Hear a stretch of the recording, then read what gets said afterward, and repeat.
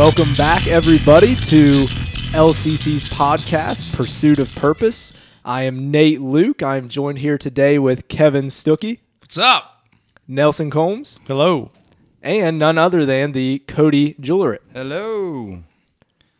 So, guys, today we have several topics on the agenda that we would like to discuss.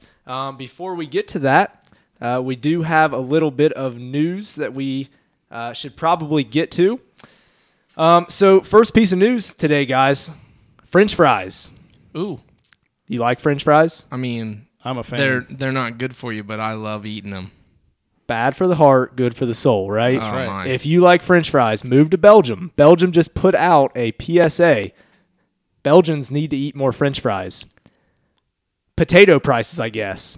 Really? Because of the pandemic, potato prices have gone way, way down, so they're trying to encourage more French fry eating. Wow. Yeah. You don't hear that very often. No, you don't. But it's Belgium. Maybe they eat a little healthier than us traditionally. I would So. say most countries probably eat healthier than us. I was trying to be nice about it, but okay. Most countries eat healthier than me. I can say that. Sticking to the food topic here, an Illinois man recently just admitted that he kept a sandwich that was half eaten by Richard Nixon 60 years ago. Watergate. What would you call this? Not Watergate, but Sandwich gate? I guess. I was looking for something maybe a little bit more creative, but that'll Burger work. gate? And I can't neglect to mention that it is National Kiss Day, along with National Gallbladder Good Health Day. So happy Gallbladder Good Health Day to all you fine gentlemen in here. Goes along with the French fries. So What do that'll be good. gallbladders do? I think they help process food. Really? Maybe. Yeah. I don't know. Paige has People get them removed all the time, Yeah, right? Paige has All the hers time. removed. Oh, Yeah. So do they really do anything? I think they slow down bowel movements. Huh. Is that a thing? I don't know. Yeah. Yeah, maybe we shouldn't. Yeah, we're believe me, we could go down that road. Trust me, that is that brown brick road. For all of you people that still have gallbladders, well, today's a day for you. If is it's brown, for flush you. it down. We don't know if that's true, so fact check us on that, Nate, at some point in the podcast, please. We'll do. So just some lighthearted topics. We do have some heavier topics for today's podcast. Kevin, if you wouldn't mind elaborating more on kind of what we're going to discuss today, and just kind of break into a little bit here. Yeah.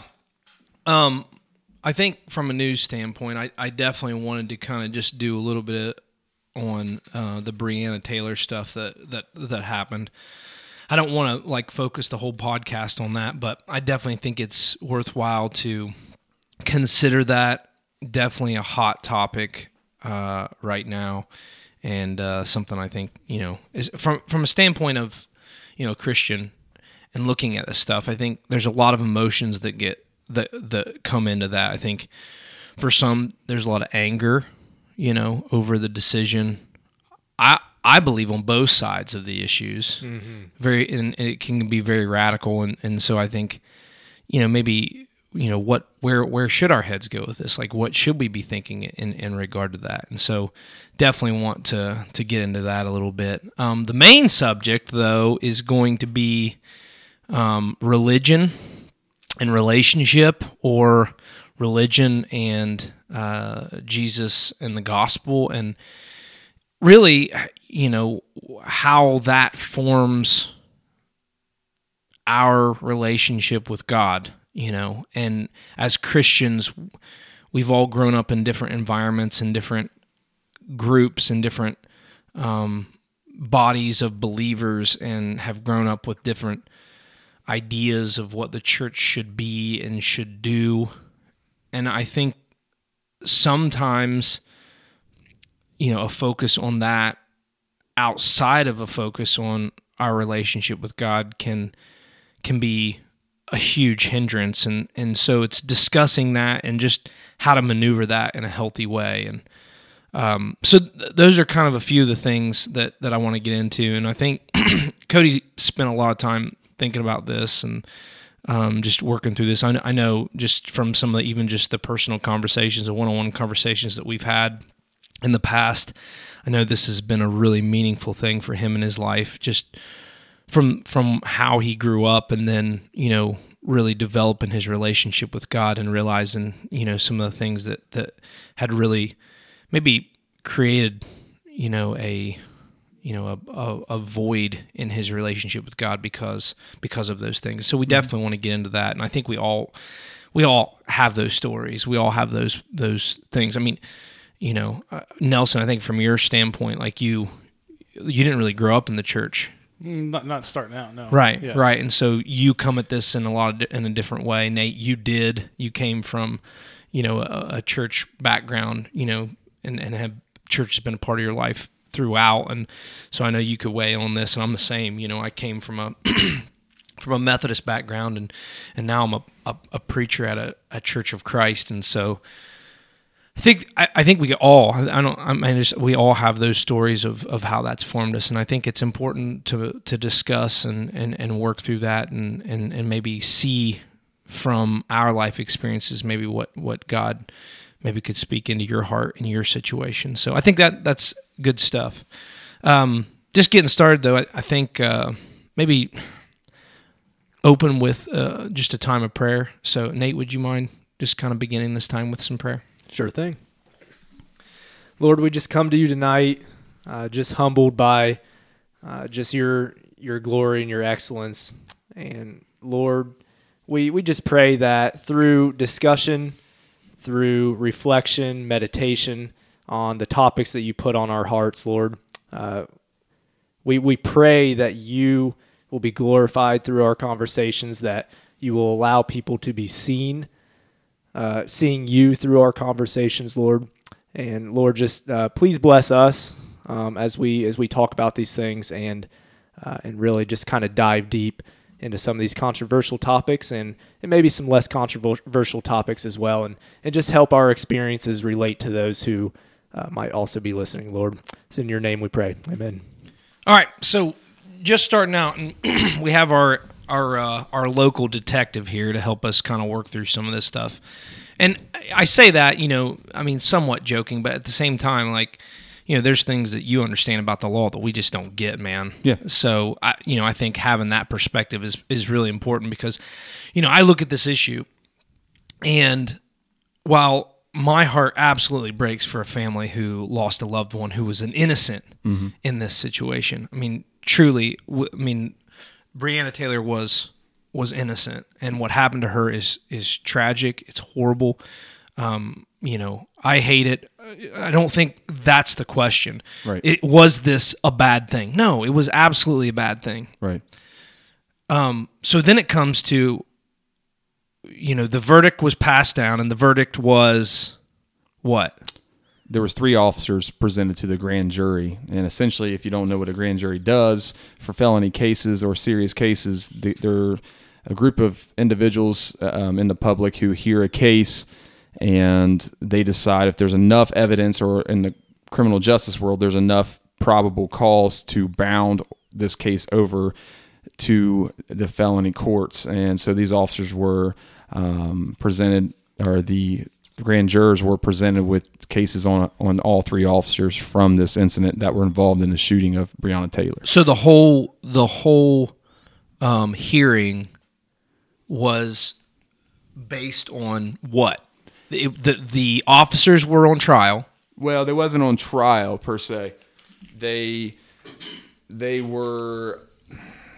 Grand jury is a really informal process of the court. Again, there's no defense attorney. There's no.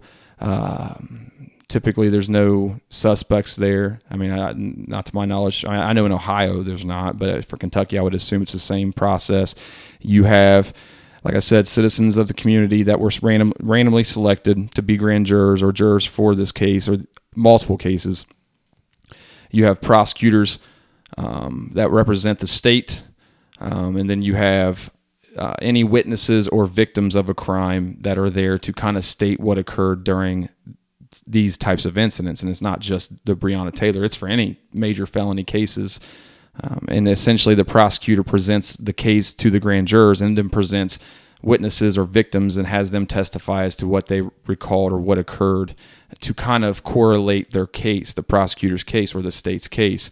And all they need the jurors to do is say, yes, you're asking for these types of charges against these people, and yes, we believe there's enough evidence that you presented to go forward with a actual trial against this person or these people.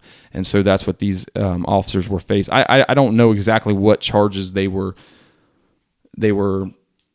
going for. I know that the two of them was not found to have enough probable cause to indict them on any charges. Now, one was in the title of the charge, which is not in Ohio.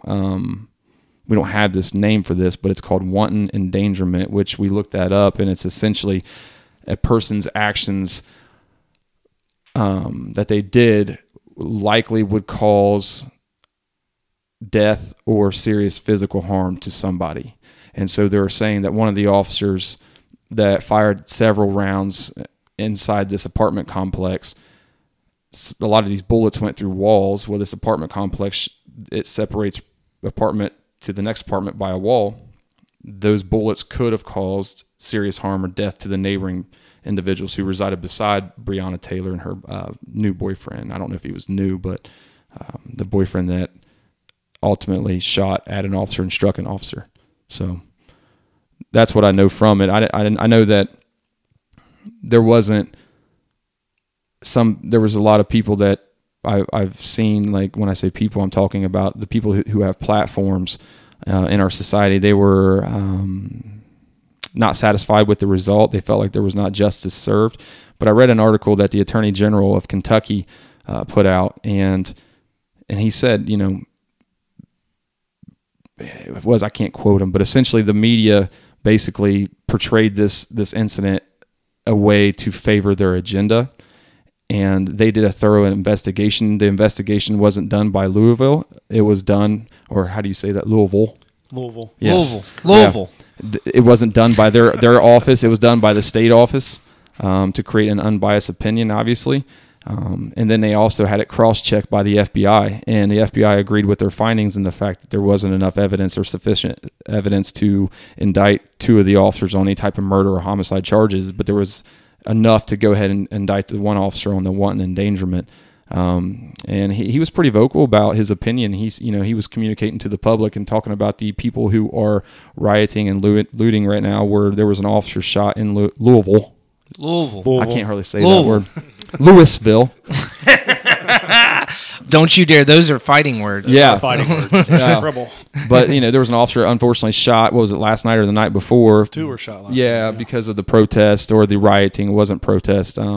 There may have been some people out there that were peacefully protesting, and rightfully so. I mean, that's they have a right to do so. But he was telling them that, listen, hey, the facts are here. There's no reason or justification to do what you're doing because the facts are the facts, and you guys asked for them, and we presented them. And and if you're wanting quote unquote justice, this is the justice you're going to have to get and accept in this case, because what the officers didn't fit the bill for murder or homicide, right? Or reckless homicide. What would it have to be to get a homicide? Like verdict. Well, I mean, it's a complex thing. For murder, I mean, it's you have to have a premeditation or an intention to take somebody's life, and obviously you do take the person's life. For homicide, there's various forms in Ohio. Again, this is speaking in Ohio. There's reckless homicide. There is negligent homicide, which you'll see. Like reckless homicide, you'll see a lot in vehicle crashes where somebody dies, and the person said, I was texting on my phone, I looked up and hit a car, and unfortunately somebody died because of that. And that's not necessarily always a felony or a serious crime. A lot of times those are just misdemeanor because it's an accident, unless you prove that the person who caused the accident, who killed the innocent person driving the other car, was impaired. Then obviously that it elevates the crime to a felony level, which has happened numerous times, unfortunately. But yeah, I mean, it's, there's got to be an intent there, and the best way I can explain it for an officer's sake, I'm going to say 99.99% of officers in America don't go out and plan to go kill somebody that day. And I almost want to err on the side of almost 100%, really. They don't plan to go out and just shoot somebody to cause the homicide, to cause a murder. They go out and do their jobs, and again, they're not perfect. They make mistakes. And unfortunately, in this job, like me and Nelson were talking about earlier, in police work, when you make a mistake, it could be huge and detrimental to your life, your partner's life, or the public's life. And you know, you're humans doing a job that other humans think that you should do perfect, and that's really tough. It is. But yeah, I mean, it's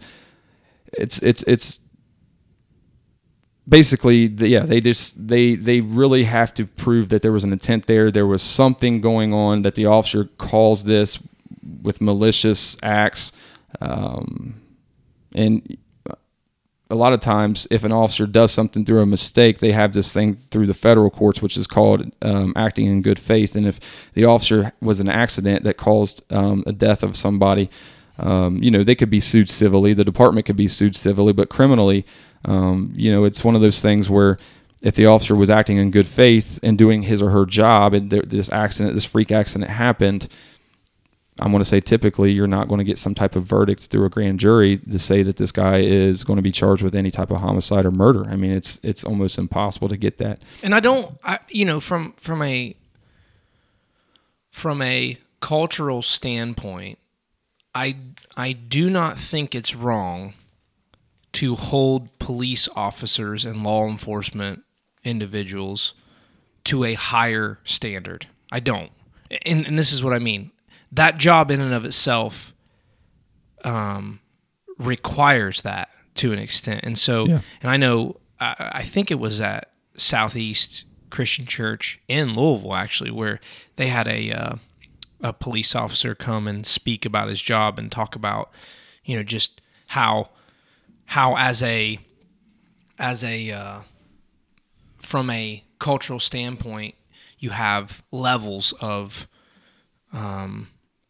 like expectations, whereas like officers may be at level 10, the rest of us may hover around level 5 about where we live and what's okay for us to do and what's not okay for us to do. Right. So the standards are set. But if society drops, then, you know, then those police officers may drop too, may go down to an 8 if society goes down to a 3, or, you know what I'm saying? Like, but still needs to maintain, you know, several levels above that. So I don't disagree with that. What I think is difficult is when what we're seeing, and Nelson, I want you to weigh on this because, I mean, this is your hometown, but like what we're seeing is, and you alluded to this, is that the media and those with platforms have made this, you know, almost like we're going to die on this hill, in the sense of if these guys don't get what the guys in Minneapolis got, then it's a failure. And that's just, I mean, not every situation is the same. Not every situation is going to fall in the same way. And again, we would all say, hey, listen, like, we hate what happens. Like, this is a terrible thing. But again, like, this was not something where they went in there and their intention was to, you know, to harm anyone. Like, the circumstances dictated, you know, a use of force. And that use of force sadly ended in an innocent person, you know, being harmed in the crossfire of this. And so that part's too bad. You know, from a standpoint of some of the people in Louisville, people living there, and kind of, you know, what's going on, like, what have you heard, or like, what are the emotions like from individuals, your family, and those living there, that your friends and things like that, Nelson? Looking at it like from this end and looking back to home, it's hard to see your city that way. I mean, I lived in the suburbs of outside of Louisville, but I've been to these, you know, I've seen restaurants on the news last night that were being surrounded or damaged that I used to frequent. And it's hard to see, you know, a lot of things that have been going on this year have been distant, and you've been able to disconnect from it and not put yourself in that situation. But to see, you know, Bardstown Road, being damaged and people getting hurt and fights breaking out. And it's hard to see your city that way, and knowing that you have family and friends that live there, that work there, that aren't able to go to work for the rest of the week because their businesses have been shut down. Or, my brother, he can't go into his office, and it would seem really odd if we didn't have COVID, but he's been doing that for a while. But, he had been getting back into that routine, and now there's an entirely different reason that he can't go into downtown. And it's just, it hurts your heart to see, people that and care about, that it's on their front doorstep. From the people that that are living there, like what are their emotions? How do they feel about all of this? There's a lot of anger about it. Explain that. A lot of anger about, maybe not feeling that their voice is being represented, or that, they have the belief that, like you do, that what happened is not a good thing, but is this the most responsible response to that? And to burn the city down or shoot officers in the street and throw Molotov cocktails, in what way is that going to bring justice for Breonna? In what way? And it seems to be driving a wedge in the community, which is what I see from the outside, is that there's, and I could see that develop where there would be a wedge between, two different sides, and it's just going to get deeper if things continue to progress down that avenue. What is that looking like? Like, Nate, what are you hearing, like, from this? Well, let me ask you this. Let me ask you different. Let me go a different route for you, Nate, because I do want. Have you heard any of your students talking about this, and how is a younger generation perceiving or dealing with, or where are they leaning in some of maybe the things that they're thinking about this situation? Well, in my classes particularly, we don't really get a chance to talk about that stuff, nor do I honestly want to go down that road, because I don't research that stuff enough. I haven't researched these situations enough. I should, but I haven't. But I know, just talking with some of the social studies guys, like my buddy Travis and Garrett Blair, who's also a social studies teacher, they've talked about it a little bit. And, students, are surprisingly, about 50-50. A lot of them are sharing those really rough emotions about, it's obviously wrong, everything that's happening, and, they support protesters and rioters. And then you have kind of the other half who are saying, well, they're maybe a little bit less emotional about it, I guess, a little less empathetic about the situation. So, in terms of my experiences with it, I guess I've just kind of, my personality is I try to stay out of the things that I just don't know a lot about. And that's one thing I can definitely attest to. I don't know a lot about that.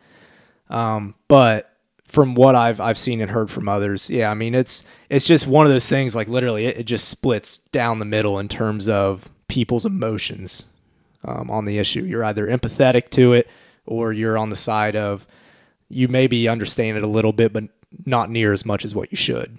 So, right. Yeah.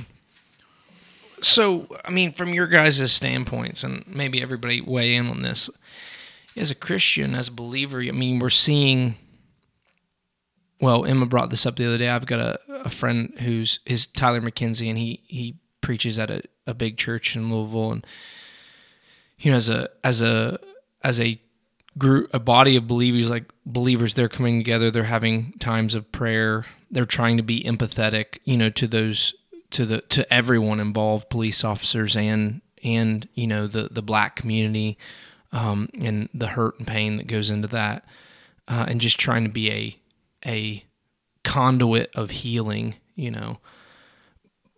But what are your thoughts on how, as believers, as followers of Christ, we should react to this? Cody, I'll start with you, and then just kind of go in that same order. Cody, Nelson, Nate. Like, what do you think from a standpoint of our reaction? What our process should be and our involvement? First off, I think we need to pray I think we need to pray for the family of Breonna Taylor. I think we need to pray for the police department, in the difficult times that they're also going through. Vocally, I mean, I just think we just need to show and express love in this situation and not pick or choose sides and make that evident to the public. I mean, how do you express love in a situation like this when, by not condemning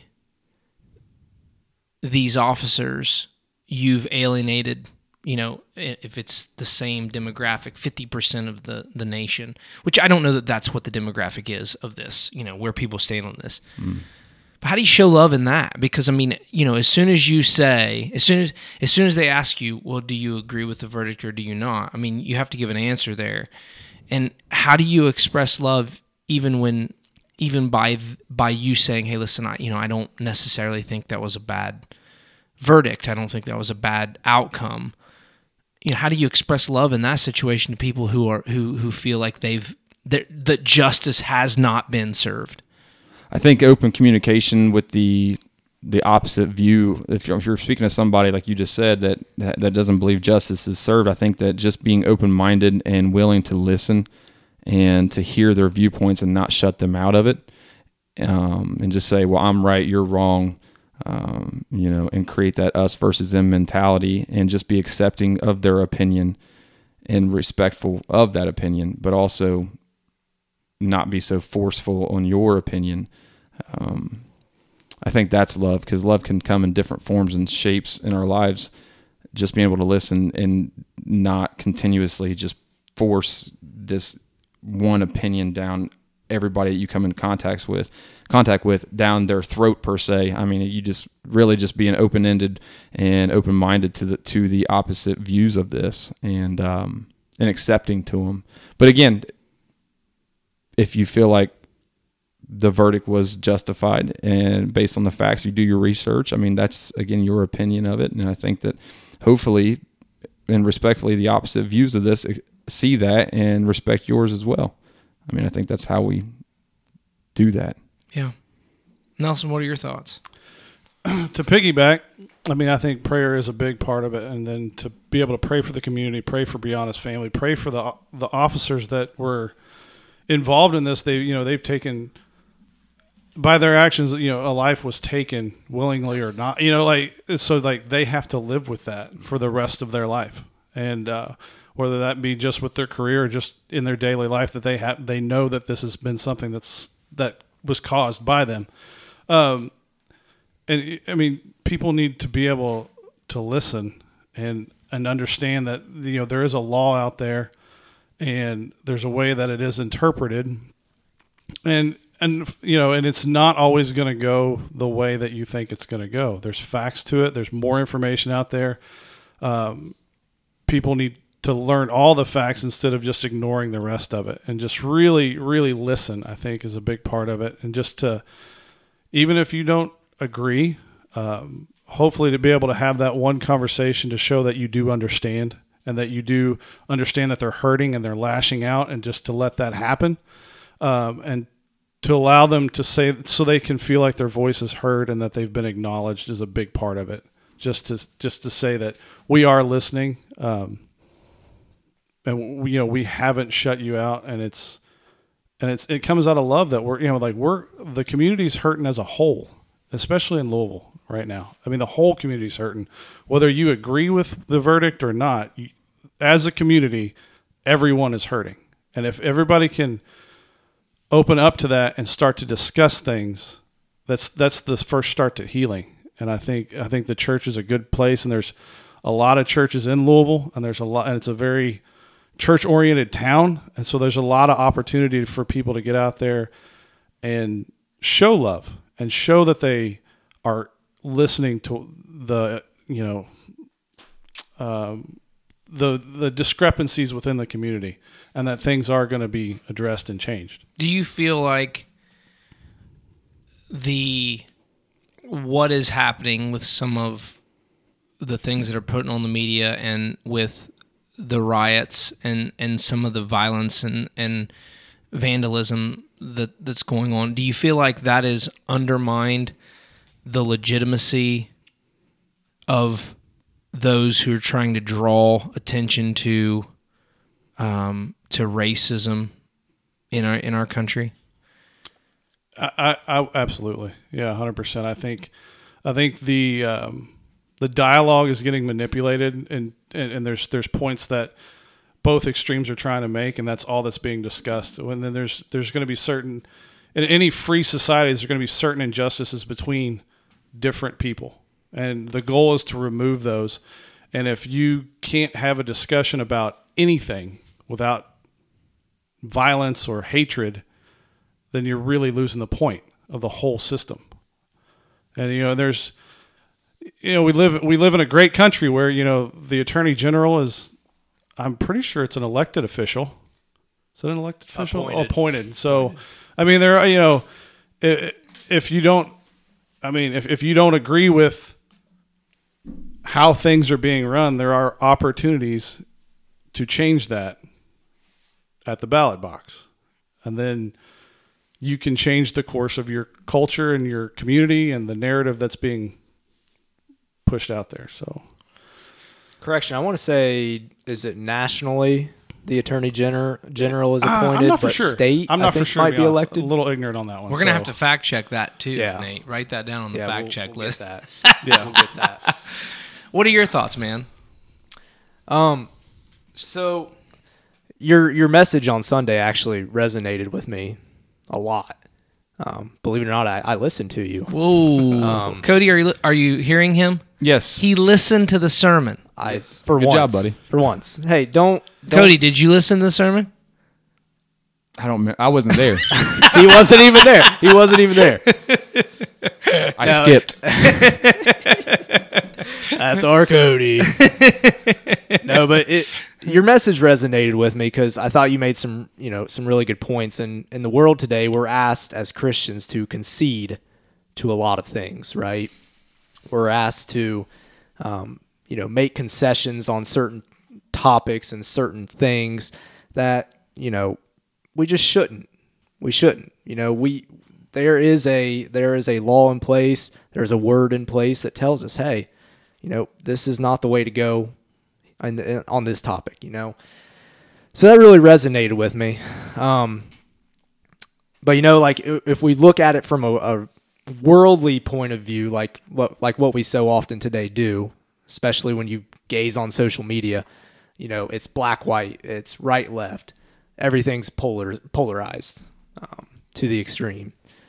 So I think it's one of those things, and I'm going to piggyback off both you guys. We have to look at this, I don't want to say through a filter, but kind of through a filter as Christians, and say, okay, where's the line drawn for us as followers of Christ? What does the word say on this?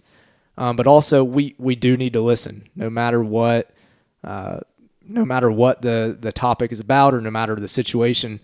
Just simply listening to the other side is, like Cody and Nelson both said, that's going to be the most effective way. And I think taking it seriously, I think a lot of people in society, and especially on topics like this, we're really quick to just kind of joke about it a lot of the time.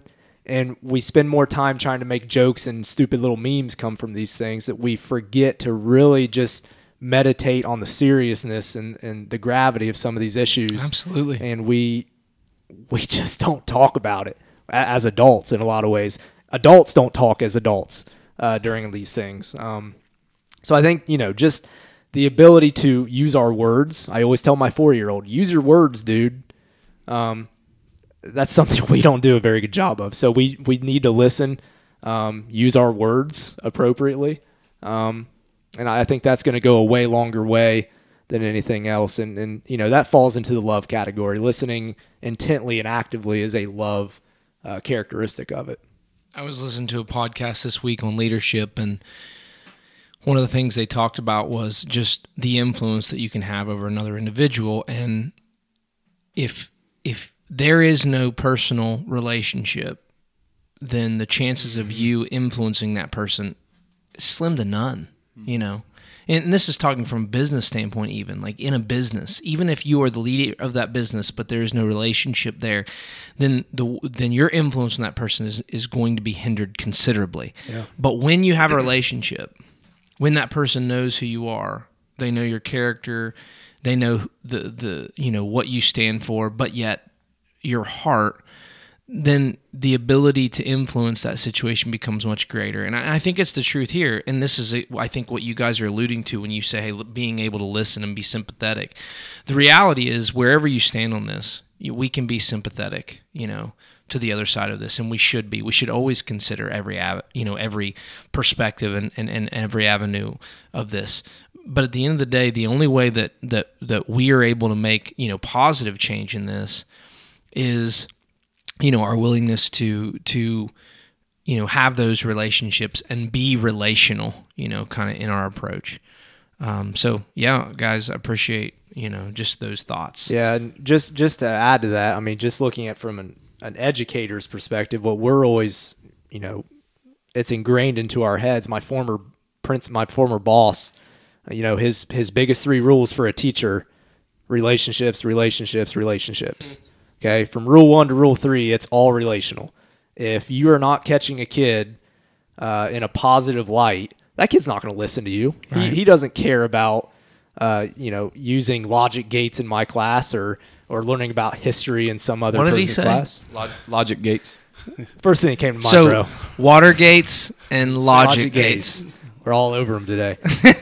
Sandwich gates and Sandwich burger gates. gates. So yeah, I just wanted to piggyback off that. That's absolutely. That's huge, man. Relationships. Well, and honestly, are everything. that segues well into kind of what we wanted to get into in the second part of this, and that is, this idea of religion and relationship, and the gospel, and how we as followers of Christ should live and act and work, in our churches, in our homes, just in our everyday lives, in our relationship to God. What does that look like? And I know, Cody, like I said, you've spent a lot of time on this, but I think we kind of just briefly kind of discussed some of this. I think we have to be careful when we're talking about this situation. I think we have to be careful in this sense, in the sense of we have, and I am guilty of this as much as anybody in the Leesburg Church of Christ, making religion a bad word. Mm-hmm. And I think we have to be careful about this discussion and making religion a bad word. Religion is not bad. Correct. In fact, if you define it, Webster defines it, the service and worship of God. That's good. Yeah, it's a good thing. The second part of that definition, commitment or devotion to religious faith or observance. Now, where religion becomes a bad thing, and we have to clarify this before we even have this discussion because of how we're going to use some of these terms. Right. When religion becomes a bad thing, it's when that commitment or devotion is based more on the observances, the practices, the practicalities of that over and against the relationship or the faith, service, and worship to God. When we start to take God out of the church, mm-hmm. and that's what we see a lot of times. And I think what's going to come up in our discussion, some of the negatives of this, we're going to emphasize those things. We're not emphasize, but we're going to shed light on those things. Yeah. And so I think we have to say, hey, listen, like, we're going to use this word, and it's going to sound like a dirty word, but religion in and of itself is not bad. It's only bad when the observances and the practices of it overshadow the fact that there's a God behind it, that we are loving and doing these things because of our love for Him. So I want to say that for a few reasons, and this goes back to the Breonna Taylor thing. You got a lot of churches in Louisville that are coming together as religious institutions and supporting the community, mm-hmm. and really like trying to bring unity. And I think only God can bring unity to this nation. No president is going to do it. No political change is going to do it. No vote one way or the other. I mean, at the end of the day, the only thing that unifies us, that has potential to unify us, is the fact that we have a God who's bigger than everything that we're seeing. So that's religion. That's what religion's getting us. What's religion? It's practice. They're going out, they're serving, they're loving. That's observance. That's faith, right? And that's service. Another thing, something that we did as a church, Natalia's blankets, that ministry where we got a bunch of blankets together and put them together. Well, they got delivered today. Here's a young lady, a very young child who was dying, and Make-A-Wish came in and said, hey, we'll send you to Disney World. We'll send you on vacation. We'll let you meet anybody you want to meet. What do you want to do? And this was her response. Natalia's response was, I want to get all the blankets together that I can and soup and provide for the homeless people in Cincinnati. That's awesome. Wow. Now, this girl went on, she passed away shortly after she did this. So this thing went on, and her family has carried this ministry on. Incredible thing. And so what you have organized religion doing is creating a legacy for a young child who absolutely deserves a legacy created in her honor. That's beautiful. That's a beautiful thing. You think about like abortion. We would all say, hey, listen, like we don't agree with abortion. I think. If not, then we definitely need to have a podcast on that.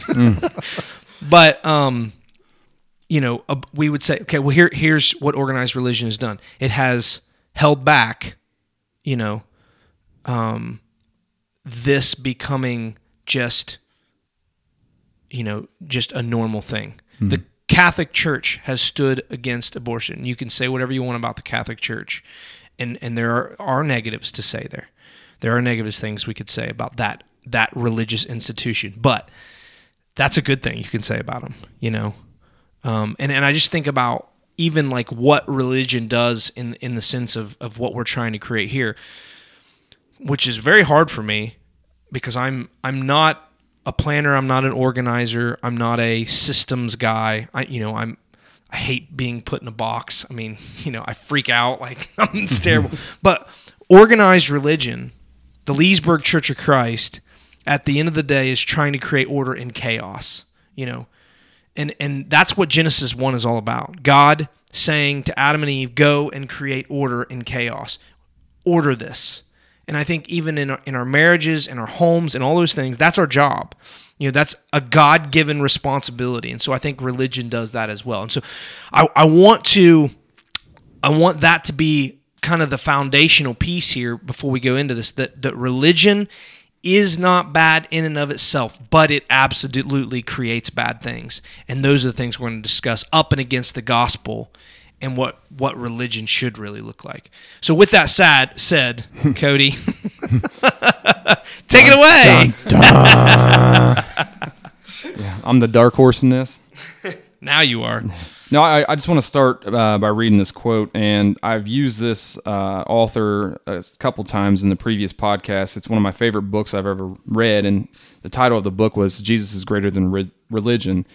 And it says, the Bible isn't a rule book, it's a love letter. I'm not an employee, I'm a child. It's not about my performance, it's about Jesus' performance for me. Grace isn't there for some future me, but for the real me. The me who struggled, the me who was messy. He loves me in my mess. He was not waiting until I cleaned myself up. So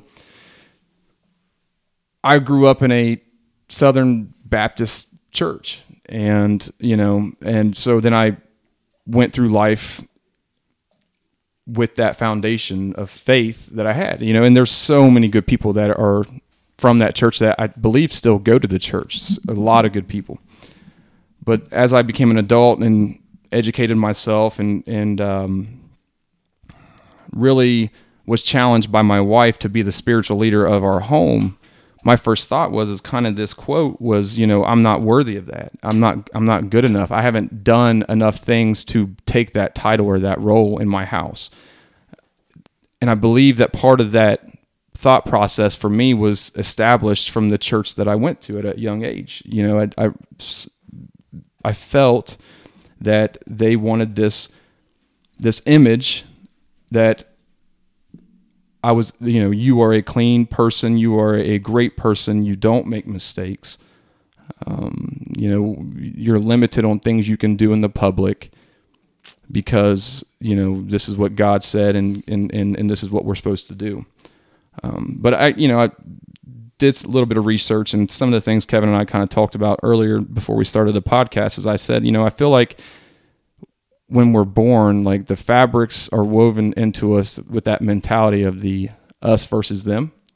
I can think back, you know, with my kids, they would specifically, as babies, they would want a certain individual over another person. You know, it's them versus us. And then you can translate that. And I started writing down these little notes, and I wrote, you know, in sports, you know, Nate's from Greenfield and I'm from Hillsboro. Boo. Yeah, I and know to you beat us both when we of were you. 19-0. I get it. Yeah, well, you always I wasn't going to drop that because I'm trying to be a Jesus lover, not a no. But you know, in sports, you know, it's us versus them. It's the Hillsboro versus Greenfield. You know, that's the rival. And then you think about family and some family, you may not have issues with parts of your family. I do. There's family members that we don't communicate with, and for reasons, you know, that we choose. And then we get into the whole topic of politics. You know, you think about the us versus them in that aspect of it. You know, you got your Democrats and your Republicans. Right now, it's really strong, the us versus them mentality, or the economic status. And then I also wrote down Ohio State versus TTUN. That Good team good call. up north. That's right. We don't say that. we don't say it. Bad. But you know, And thankfully, we'll actually get to see that game. yeah, we will this year. But you know, like Kevin said, religion is a great thing. But at times when we're talking about this topic, I feel like religion can be the worst example of the us versus them mentality.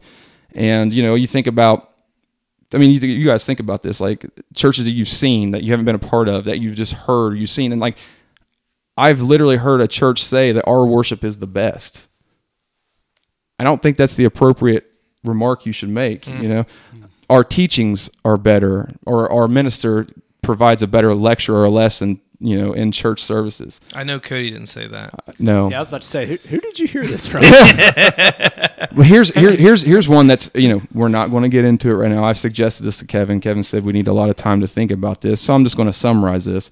Homosexuality and the views of that. And when I broke that down with religion versus like gospel loving people or Jesus followers, you know, you think of religion, and what I think of is their views. They view it as the people who are homosexual are the sin, right? And where I feel that I'm at in place I'm at, and you know what gospel loving people would say is they view the sin as the enemy, not the person, right? You still love the person. And then you think about what Jesus told his disciples, and it was in Luke chapter 6. I don't know if you guys want me to read it, but I really don't want to read it. But he was basically talking about just loving your enemies. And the interesting thing that I found in that was he didn't go in and say, love your enemies except for those who don't look like you. Love your enemies except for the ones who don't think like you. Love your enemies for the ones, you know, who make less money than you or whatever. He said, love your enemies. Love all your enemies.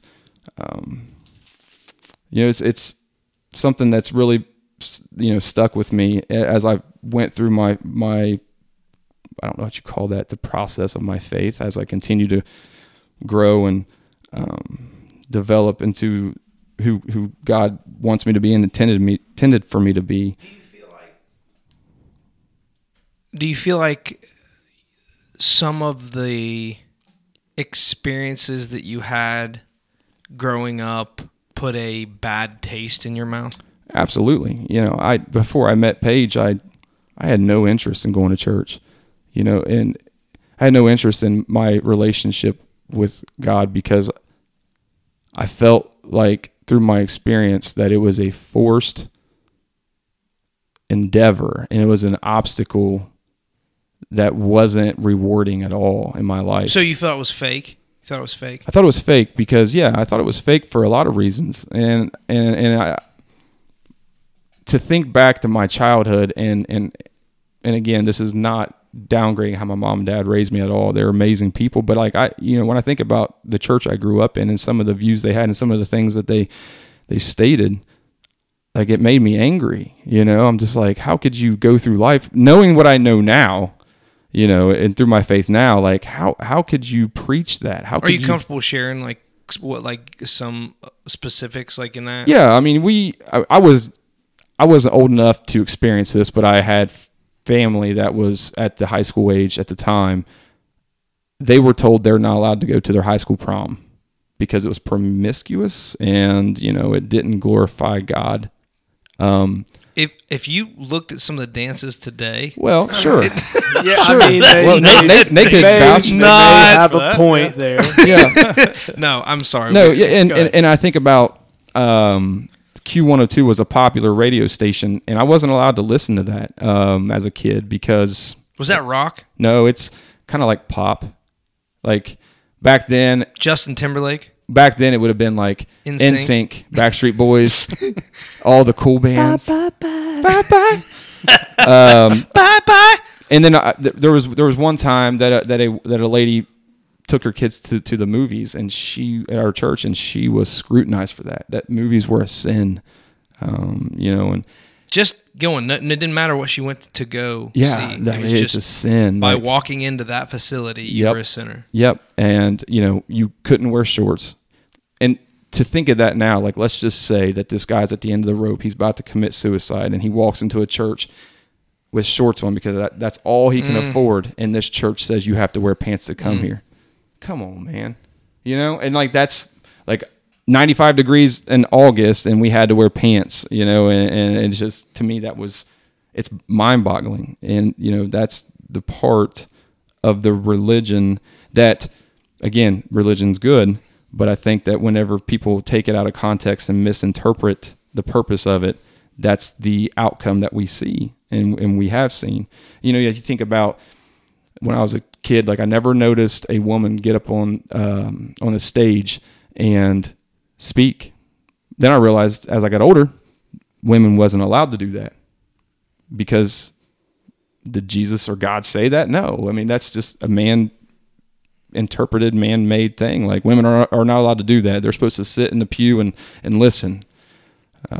There's a lot of issues in that. So Nelson, growing up, maybe outside of this environment to an extent, but probably being aware of some of the things in this environment from an outside perspective, like what were your thoughts about church, religion, those things growing up, and what maybe changed your mind as you grew older and was maybe more, I guess, educated or at least understood that? Really, one moment in my life, it wasn't when I was young, that Cody kind of speaks of was when I was living in Washington. I was in the Air Force and living wrong and was beginning to know it. And one Sunday I decided I was going to go to church.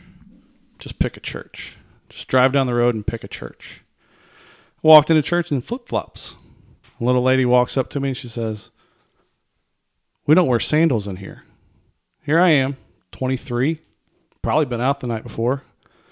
Shouldn't the reception have just been, "Where are you from? Glad to have you."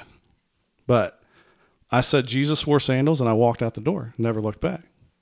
And that was a moment where it was like, what is that institution about? How are they growing? How are they opening their arms to get this community or get people in there? I was active duty military member. Like, who else should they be reaching out? Like this is an opportunity to show love and show grace. And now I see that the older I get, the more receptive I am to being able to give that love and that grace and to be able to accept people for who they are and no matter what circumstance they are, because you have the longer you go through life, the more experiences you have where you don't know what's going on in somebody's life. And it could be the worst day of their life. And by letting them in traffic could change how they feel in that moment. Yeah. And it's simple things. And I think, religion can get a bad context when there are a lot of extraneous rules or obligations that have been put out there, and it can give people a really sour taste it's a lot harder to remove that first impression. Like, we all know how important those are. So what was it? What eventually did change that for you? It just God working in my life, and really just even coming here to the Leesburg Church of Christ, you could feel it. You can feel it when you walk in the door that people care and they want to know who you are and where you're from and what you're about and what your family like, and that is just the open arms of getting to know people instead of judging them when they're here. Before that, I mean, Chad he did the new members orientation, and I mean, just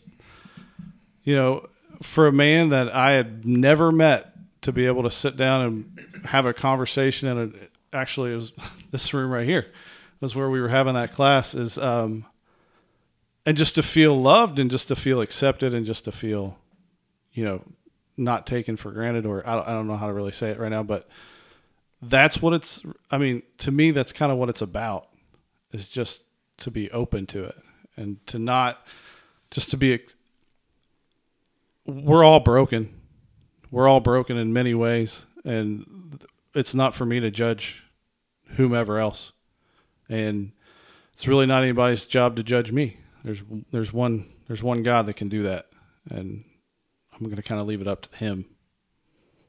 I'm not sure if I'm making sense anymore. No, absolutely. I would say this though, and this is, I think, to an extent, I think comes up against some of the things that we're saying.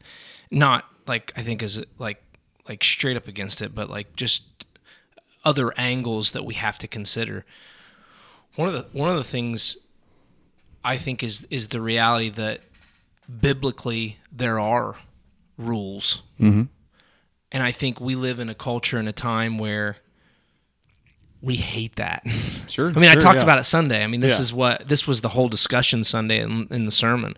And if you want to go check that out on Facebook, like you can understand kind of where that comes from. But we don't like when people tell us, what we should think or what we should do. We feel like we should be able to think for ourselves. Mm-hmm. And I think it's why even this idea of rewriting some of the history of this nation is becoming popular. It's because, hey, listen, like we can rewrite this. We don't like this because this one person had this one thing that they did wrong. Mm-hmm. And the reality is, we strip our humanity, when we do that. But the other side of that is, that I could never love my wife the way that I need to love my wife or should love my wife if there aren't rules in place to protect that. Like, don't bring another woman into our home or our bed, okay? That's kind of a big deal. A little bit. That's a rule. It's a very restricting rule, right? Very cut and dry on that and one. A lot of people say, hey, listen, I'm not getting married because I don't want to be attached to one woman the rest of my life. Okay, well, if you don't do that, then you're not going to be able to have the extent of intimacy and love, commitment, and health in a relationship if that rule doesn't exist. And so, for instance, going back to, some of the things of me being able to believe this or do that, there are absolutely things in Scripture that say this is wrong and this is right, and they aren't left to interpretation. But I think it's becoming harder and harder from a leadership standpoint in my position, and I know from the eldership, to talk about those things because there are a lot of people that say, well, I'm not going to submit myself to that. But that's what membership in the church, which is not membership is not one of those things that it speaks about in the Bible. It's more of a precedent, if that makes sense. So because there are leaders in churches, then there are people that should put themselves underneath that leadership. We know of elders and deacons and those types of things as talked about in Scripture. But to commit yourself to that in the form of membership is more of a newer, modern thing. But the Bible does talk about placing yourself under the authority of someone who deserves that. And when that happens, there are going to be things that are talked about. There are going to be the rules that are put there that need to be respected.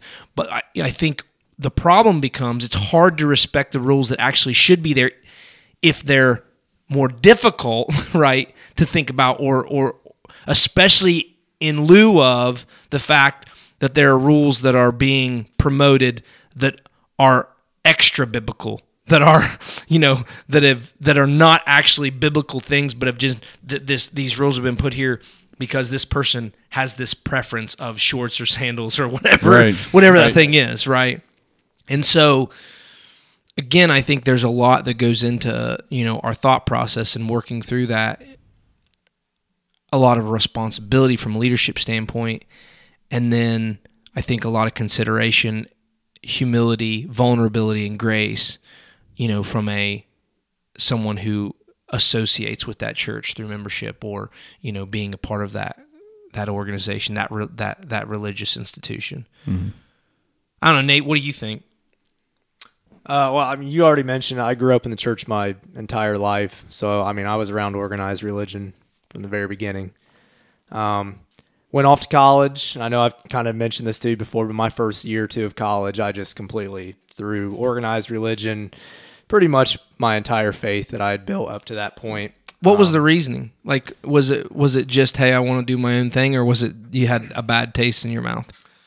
Combination of, I was at OU, like, the thing about OU. You're going there and you're having a good time. And that's what I felt like I was doing my first, couple of years. I thought I was having a good time, kind of putting Jesus on the back burner. But I was still, I was actually a really good student, actually, believe it or not. I would make sure to study and do all these things. And I remember one of my classes, it was a sociology class, and they had you pick a documentary that you had to watch. So I picked this documentary. It's called Religulous. You ever heard of this? Wait, is that the one? Who did it? Who did the Bill Maher? Bill Maher. Yeah, that's what I was going to say. Yes, I have. Devoted atheist. Yes. Very pessimistic, condescending. I would about say. A lot of things. I mean, I would say this. That's a documentary that if you have not watched it, you should. You should, even if you're a Christian. Because it gives you the perspective of the other side. Yeah, definitely. So yeah, and Bill Maher, he condescending, pessimistic about everything, atheist through and through. He exposed some of the sillier parts of organized religion, and through watching that, and just listening to some people that didn't necessarily, I felt like now steered me in a good direction. At that time, I kind of took to those things. I was like, man, religion is, I felt like at that time, kind of stupid. We did a lot of stupid things in church. I felt like that's what I felt like. But thankfully, and I know I'm kind of going back to this. I've told you this before, but thankfully, later on in college, I got with a good group of guys, and, I just met this group and joined this, group, and they said, hey man, you want to go to Haiti and, rebuild some shelters for people? And I'd known them for like 3 or 4 months. Sure, I'll go to a foreign country with you for a month. But like when we were there, like you could just tell the love that they showed for me. I was a newcomer, and they just really kind of took me under their wing and just kind of showed me what a walk with Jesus really looked like. So, again, I've said it before, I say it again, I owe a lot to those guys who really kind of took me in as a brother under Christ. But I mean, that was my experience, I guess, with organized religion. Was I grew up in my whole life, and I kind of was exposed to maybe some of the sillier things that we maybe focus on a little bit too much with organized religion, and I was very pessimistic for a long time. But in the end, love reigned out. Relationships helped put me back onto a point where I was excited about faith. I was excited to learn about it, excited to get back into the Word. And really, like we said, relationships. Those are the things that I help, push me through, and really started to get me excited about this Jesus thing again, right? Yeah. So, yeah, I don't know. I was was glad that I was challenged though those first couple years. I was glad, like you said, it's watching things like Religious that challenge you, that challenge your faith, that maybe expose some parts of it that you should really think about. I was happy about those, and looking back, I'm glad that happened to me. Let's end like this, because we're at the end of our time here, and just each of you just take a minute or two on this. Maybe not a whole minute. Maybe 30. Can we give them 30 seconds each? I suppose. You got 30 seconds. Here's your assignment. Here's your schoolwork assignment. Sounds so fun, Cody.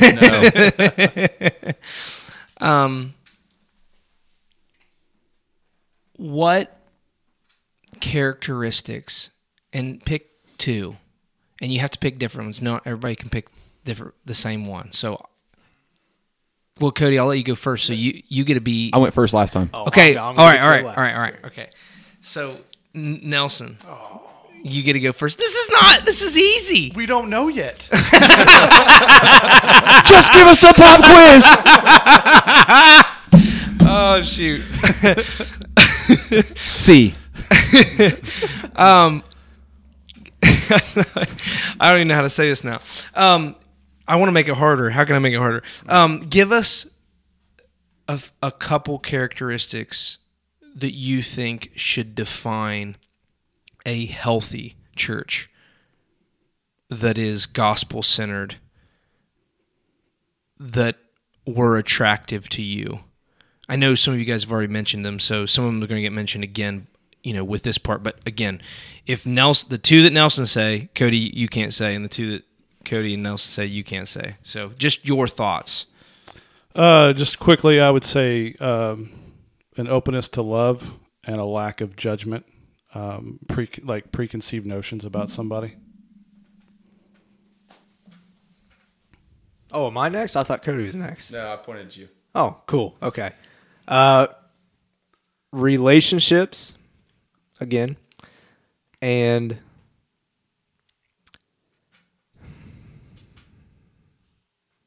can I just say one and come back to me? Yes. Dang it. But it's going to be harder because if he takes the other two, I know. you sure you want to do that? Yeah. Okay. You guys were really short. Like he said 30 seconds, right? I would say, and I would use this as an example very briefly, but Chad Hodson and his funeral with his family and the service that our church provided, the service that our church provided when my son passed away, that in and of itself is one of the most attractive things that a church has, is just believers, people who love Jesus and have a relationship with him that express that in action from their service. It hands down is one of the best things that a church can offer. And I'll go back to Nate because I got to think of my second one. Love. Relationships and love, man. And my last would be, and I'm saying this not sarcastic, but it is sarcastic, when Broadway is not part of church, if that makes sense. When it's not about the show. Right. Like, yeah, when I met Paige and I realized that I could quit the acting of loving God and that I could admit that I am a screw up and I didn't have to walk around town acting like I'm amazing or this great faith believing guy, and admit that I'm a mess, I'm broken and destroyed, damaged, but Jesus paid it all, and I could be vocal about that.